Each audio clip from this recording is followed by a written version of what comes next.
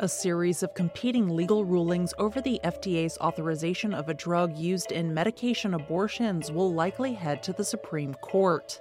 The Biden administration proposes extending ACA and Medicaid benefits to immigrants brought into the United States illegally as children. And a new study finds that people with long COVID report greater struggles with accessing and affording health care.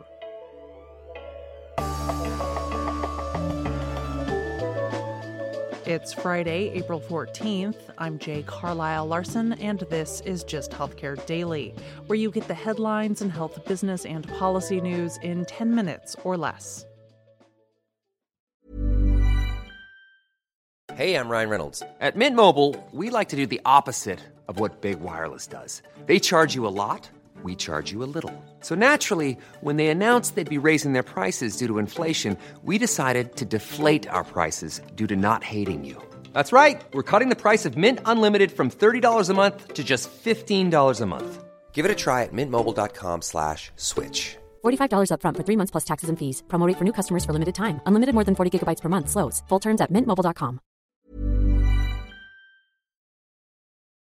The legal fight over the Food and Drug Administration's authorization of a widely used drug used in medication abortions will likely quickly reach the Supreme Court after a series of conflicting rulings over the last week put the drug's status in limbo. Since 2000, the drug mifepristone has had FDA approval for its use in a 2-pill regimen known broadly as the abortion pill. In November of last year, a coalition of anti-abortion groups led by the Alliance for Defending Freedom filed a lawsuit in federal court challenging the FDA's authorization of mifepristone, alleging that the agency did not adequately review its safety risks.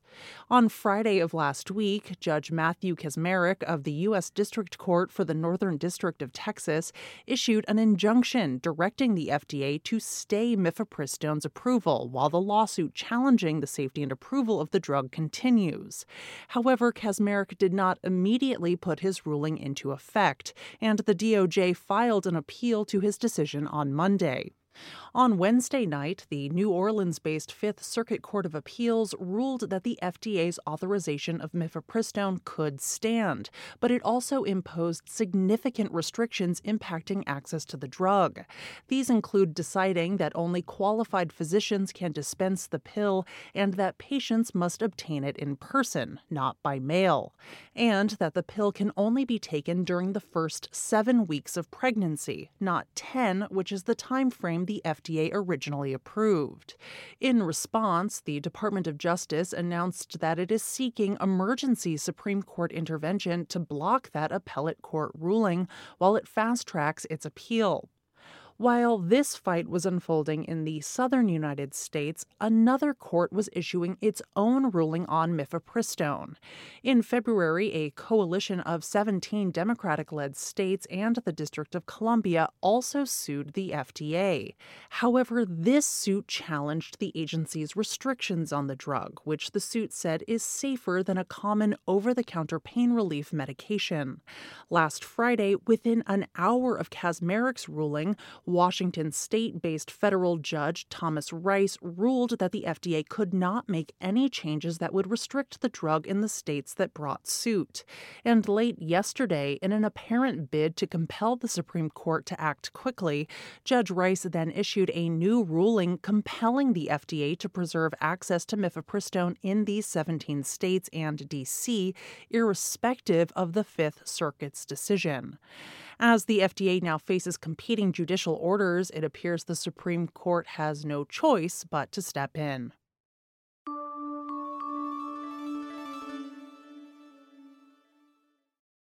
The Biden administration announced a plan on Thursday that would widen access to Affordable Care Act, Medicaid, and CHIP coverage for immigrants who were brought to the United States illegally as children. Under the plan, the Department of Health and Human Services would amend the definition of lawful presence in the U.S. to include Deferred Action for Childhood Arrivals Program recipients. The program is better known as DACA. Currently, the ACA marketplaces have been closed to DACA recipients. However, they may be eligible to apply for emergency Medicaid, which pays for emergency medical treatment for people who meet their state's Medicaid eligibility requirements, but not citizenship and immigration status requirements. There are roughly 580,000 DACA recipients, and the Department of Health and Human Services estimates that around 34% of that group do not have health insurance coverage. Unlike most proposed rules that have lengthy public comment periods, White House officials said in a statement that they expect to finalize the rule by the end of the month.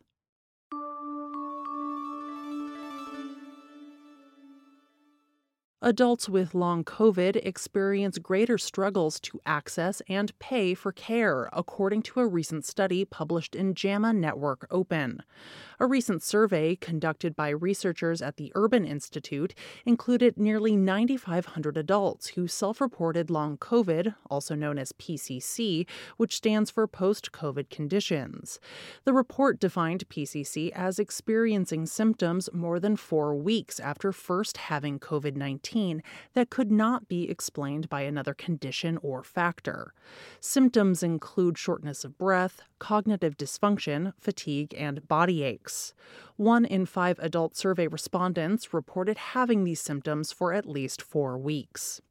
The survey found that adults with PCC were more likely than those with a COVID diagnosis but not long-term symptoms, as well as those who were never diagnosed with COVID-19, to report having unmet health needs because of cost and because of difficulties finding a provider accepting new patients.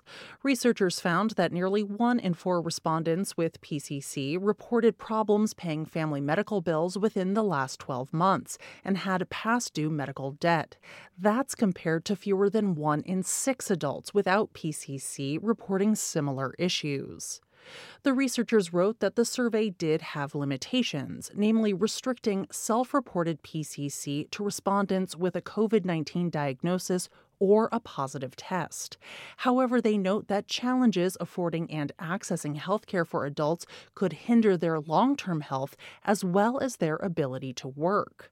They recommended accelerating the development of PCC treatments, providing more training to providers, and addressing insurance-related administrative and cost barriers.